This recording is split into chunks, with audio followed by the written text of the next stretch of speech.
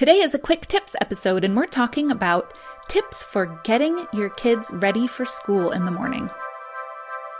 Hi, I'm Sandra. And I'm Em. And this is Family Personalities, the podcast that helps you create a more peaceful and compassionate family dynamic using personality type. So this is kind of an experiment that I wanted to try starting in this new year. And the last Wednesday of every month is going to be our quick tips episode where I address a problem that happens in a lot of families and we talk about how to handle that problem with the different personality types. So today, we're going to talk about getting ready for school in the morning. You may have a problem like I do sometimes with your kids having to nag them through their morning routine. They aren't ready on time. They're dawdling.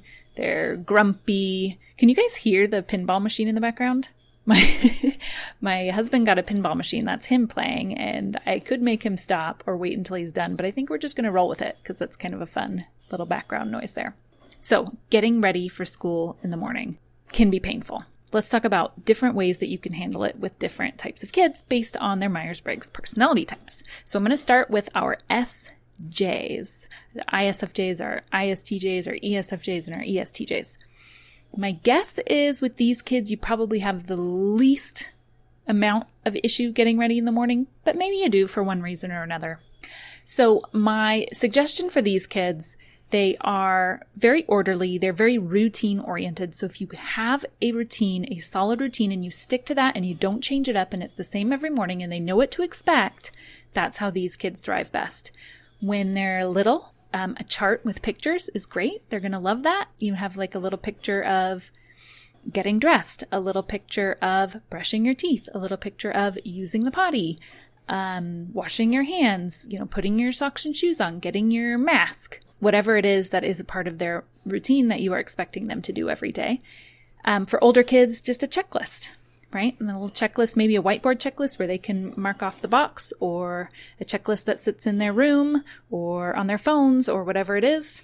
And, they're very outer time constraint oriented. So maybe a timer or an alarm to go off when it's time to start getting ready for school. So if they're, if they have a lot of time, it's not like they get up and have to get ready right away, then maybe a timer or alarm that, it takes them about 20 minutes to get ready. So you set the timer 20 minutes before it's time to leave. And maybe with a 5-minute warning towards the end that it's time that you have 5 minutes left. And then also with this type, make sure that you are being very specific in what you expect and detailed. They like specificity and details. So then let's go to our NJ types. This is our INFJs, our ENFJs, our INTJs, and our ENTJs. So this is similar. They are also extroverted judgers, which means that they like to have control over their outer world. So lists and charts tend to work well. So you can start there. But I'm going to add on to the SJs that we have to keep in mind that with our intuitives, those who prefer intuition, they are not as strong with the physical, practical tasks. So too much of that can be overwhelming and they may not even want to get started, or they may get burnt out if the list of things that they have to do is too long. So let's keep it brief. What is absolutely essential for them to do in the morning? And if it's not essential for them to do in the morning, can they do it another time after they have a meal in their stomach after dinner, or right after they have had a little chance to rest after getting home from school? Can they lay out their outfit the night before? What can you do to make there be less things that they have to accomplish in the morning in their morning routine, and they'll be more likely to be able to get through it? And also ask for their input. These are creative problem solvers. And if they have kind of buy-in and they've decided the best way they think to do something, they're more likely to be able to follow it. So we've covered all of our judging types. Let's move on to the perceiving types, because I think these can be a little more of a challenge, especially if you are a parent with a judging preference and you don't really understand how these types work. So let's do our SPs, our ISFPs, our ISTPs, our ESFPs, and our ESTPs. They're going to be less of your chart followers. You can have one to kind of remind them, with my daughter who has ISFP preferences, she still likes that little picture chart, but I have to keep reminding her to come back to it. She has a hard time following it all the way through, which is typical for these types.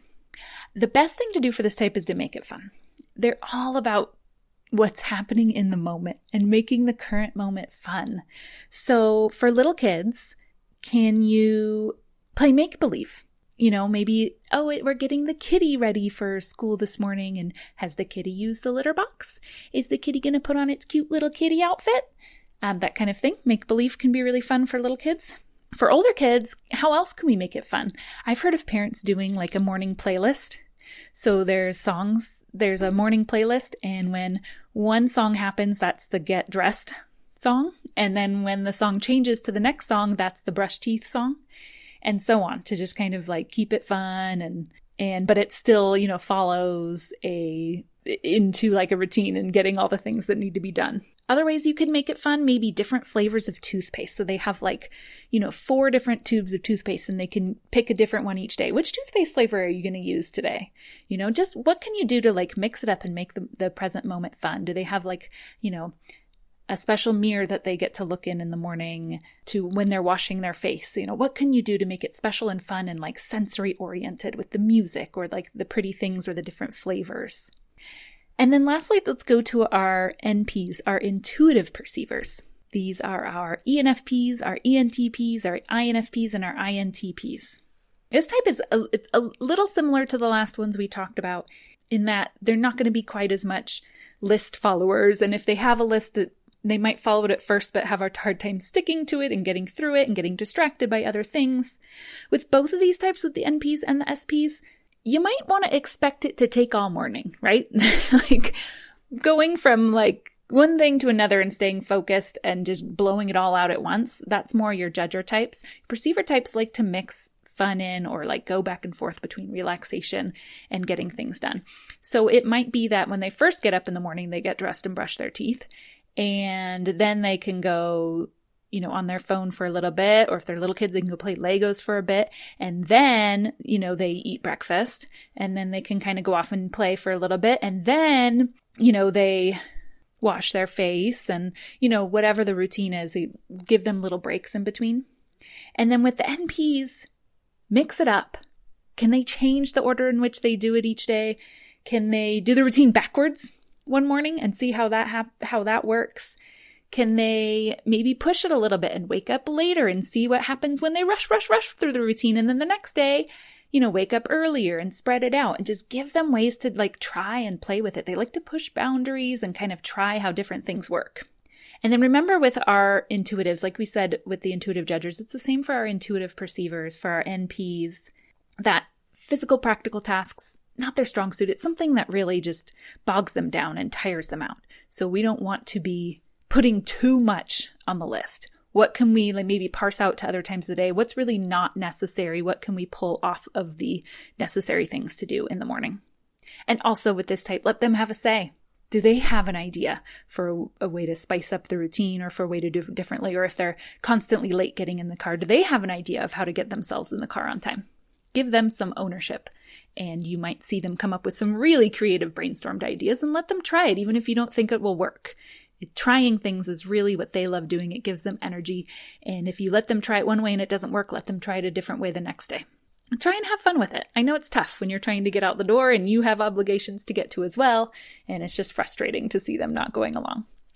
So I hope you guys enjoyed your first tips episode. Don't forget to subscribe to the podcast. Leave us a review on iTunes. It really, really helps out.